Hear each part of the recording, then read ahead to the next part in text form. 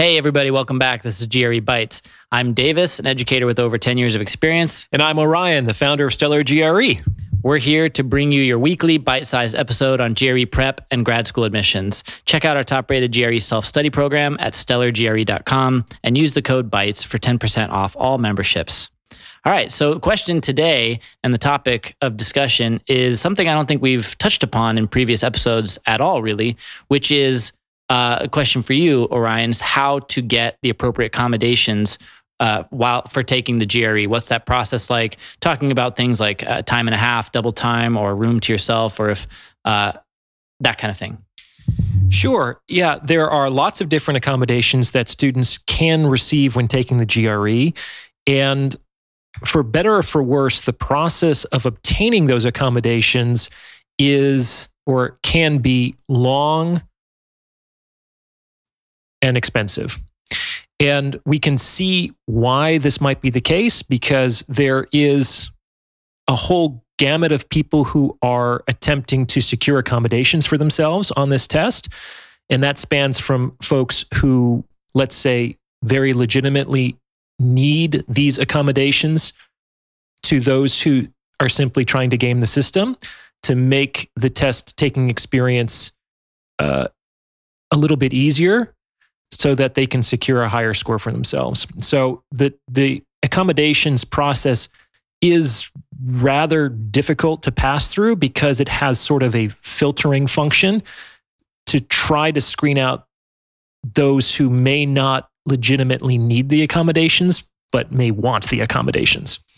So where would someone scheduling a GRE, where would they first encounter the option to even pursue accommodations? Yeah, so in order to schedule a test with accommodations on the ETS portal, a student needs to have already been approved for that accommodation by ETS. And that process can take several months to accomplish.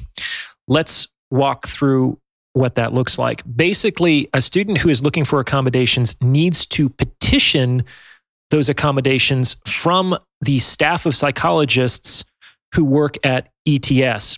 They look at these petitions in the order in which they are received, and there's generally a very long backlog, especially later in the year, which is when people tend to take the GRE. So the sooner you start this process, the better. Now, what I've seen in the many years of helping folks prepare for the GRE is typically some students incorrectly assume that, let's say, just because they received some attesting accommodations in high school or college, that will automatically apply to the GRE. And that is not the case. In fact, that very rarely happens in my experience. So if it's appropriate, can you give any examples of kind of definite shoe-in cases where it's going to be very clear, very delineated that, yes, this is accommodations versus no? Yeah, very clear shoe-in cases would be those with, let's say, sensory deficits, like if you're blind or if you have mobility issues. Those are going to be much easier to approve because they're less related to, let's say, the student's psychology. And most of the accommodations sought are based on some form of psychiatric diagnosis, usually things like ADHD or learning disabilities.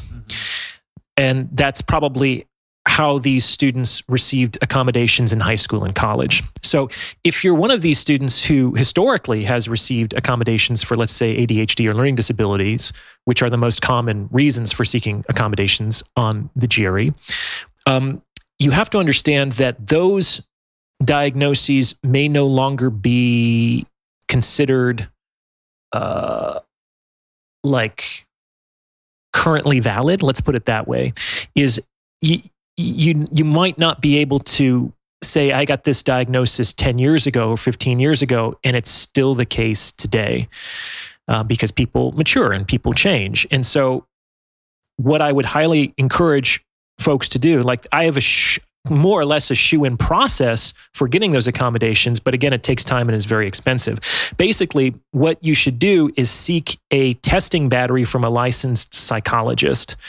And these, unfortunately, can run between $1,000 and $2,000. And they take usually a couple of days to just complete the tests and then several weeks to complete the report. But basically, to get a diagnosis of ADHD or LD, you basically need to take a battery of both aptitude tests and achievement tests, and in the case of ADHD, maybe some executive functioning tests, to show that there's some sort of discrepancy between, let's say, your innate ability, that's your aptitude, and your actual performance, which is your achievement. And that's the basis for these diagnoses. And you kind of want that official current report from a licensed psychologist. That's going to get the attention of the psychologists on staff at ETS.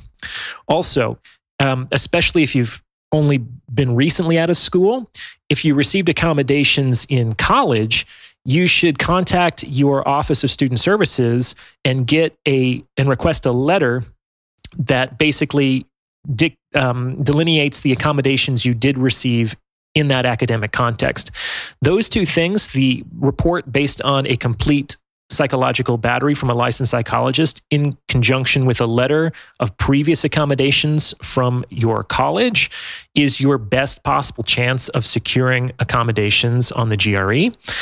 Again, this could take several months. It takes about a month to just complete the psychological report before you can submit it. And then it can take, 1 to 4 months, depending on how busy the staff is, to actually review your case. And only then, once you're approved, can you schedule the test, which, depending on the time of year, might be another few weeks out from that approval date. So this is a process that really does need to get started sooner as opposed to later.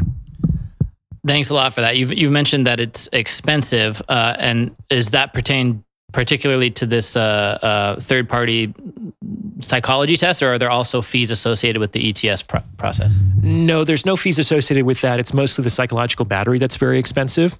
And one more thing to keep in mind is that a lot of folks, as we've said on this podcast, they struggle with the time limit. The hardest part of this test absolutely is the fact that you have to answer every question in 90 seconds functionally.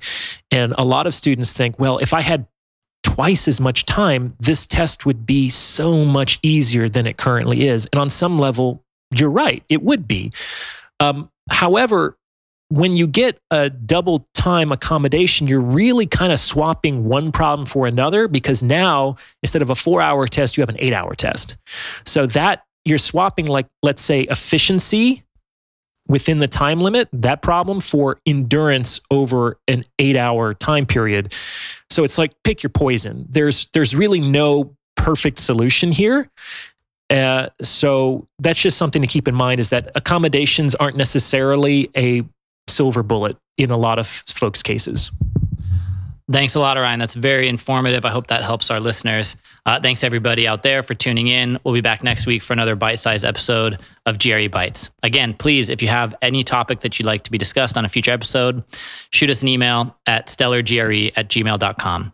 And if you're ready to take your prep to the next level, check out our top-rated GRE self-study program at stellargre.com. You can use the code BITES for 10% off all and any memberships. Talk to you guys soon. Bye.